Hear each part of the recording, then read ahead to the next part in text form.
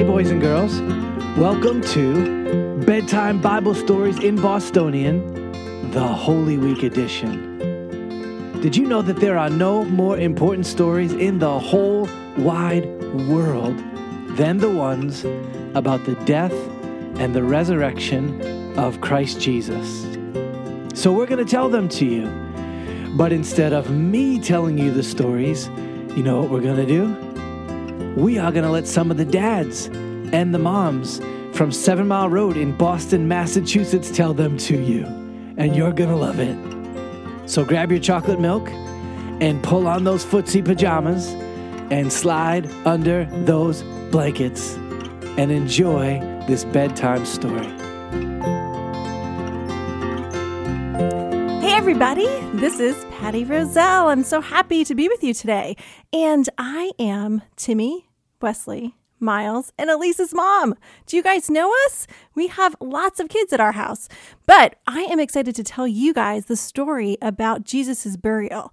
And the reason I'm telling you the story is because there was a time back a year ago when I used to teach the first, second, and third graders here at 7 Mile Road. And we miss you guys so much, but so glad that I get a chance to talk today with you about a very special story as we're thinking about what it means in this Easter season.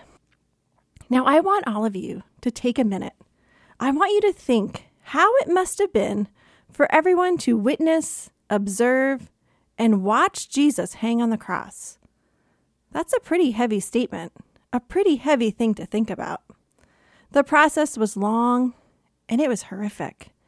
And many believed he was like any other criminal. He was getting what he deserved. His enemies were gloating. Do you know what it means to gloat?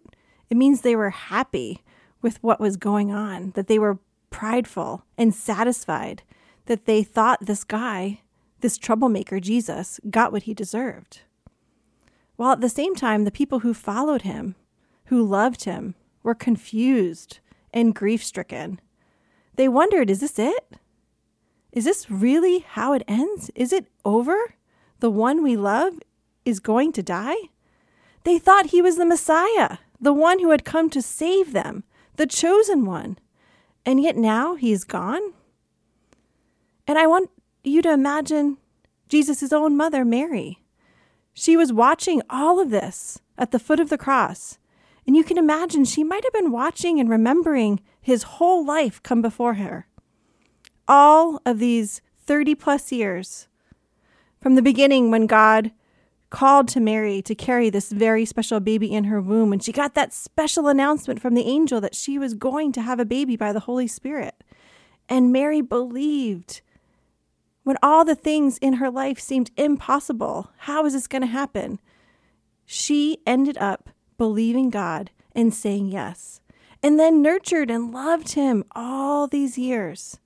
And now she was sitting here watching him suffer and die. It was a dark day.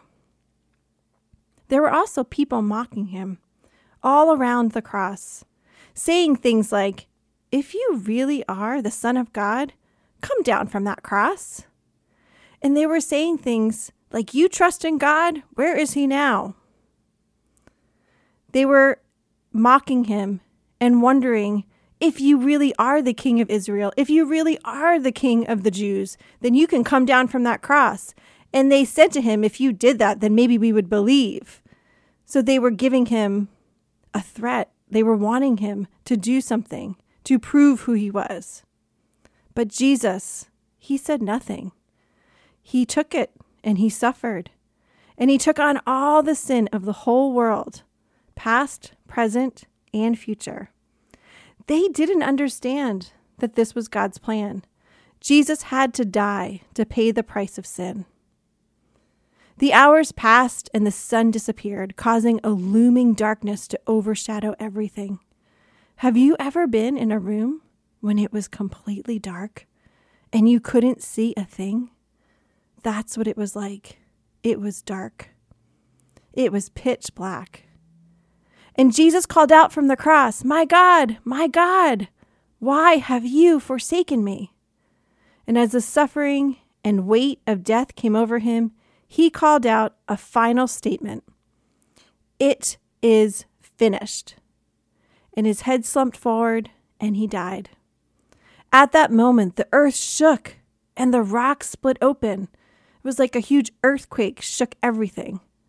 And the curtain in the temple was torn in half from the top to the bottom. The Roman centurion who was watching all of this, and he was at the foot of the cross, he witnessed it and said, "Truly, truly, this was the Son of God." Later, some soldiers approached the cross to make sure Jesus was truly dead. Crucifixion was a long and hard and very painful process. And they wanted to make sure that he was truly dead. So they put a spear in his side just to make sure. And the blood and the water poured out from his body, and Jesus was for sure gone. He was dead. Following this, a disciple of Jesus, his name was Joseph of Arimathea, he approached Pontius Pilate for permission to take ownership of Jesus' body. He wanted to give Jesus the proper Jewish burial. So along with Nicodemus, who was a Pharisee who had visited Jesus at night, they took him off the cross. They took him down from the cross properly, carefully, and carried him away. They wrapped the body in linen cloth. It was almost like strips of cloth that they just wrapped him up. And then in the middle of the cloth, they put an array of spices. This was customary. They wanted to make sure that it was a proper way for him to be buried. This was the Jewish way. It would also preserve the body. And so they wrapped him with all the spices, and they placed him in a large tomb. Once they had secured him in the tomb, there was a big opening, and they had to take a very large and heavy and solid and secure rock, and that had to be put in the front of the entrance. They needed help. Soldiers came not only to secure the tomb, but also to make sure that nobody got in or that nobody got out. And so the soldiers were there to help them, but also to protect the tomb. It was secure. There was no way anyone was going to touch this body, and there was no way anyone was going to get out. This dark, sad day was over. Jesus was at rest, and in sadness and disbelief, Joseph, Nicodemus, and many others just walked away. The finality of Jesus' burial reminds us that Jesus had to die so sin would be paid for, that sin would be atoned for. There was no other way to make a way for all of us, you, me, to have a relationship with God. We need a mediator. We need someone to come between us and God who has satisfied the payment so that we can be in God's presence. God is holy and he is perfect and he is just. And we need someone to make a way so that we can have a relationship with him. And Jesus did just that. Although he was sinless, he became sin for us. He endured the suffering and pain and anguish and death, so we don't have to. We can celebrate that even though this was a long and a difficult and hard thing to endure, we can know that it was because Jesus loved us that he did it. That day when Jesus said from the cross, "It is finished," he was announcing the penalty had been paid. It was over, and God's anger or wrath over sin was finally gone.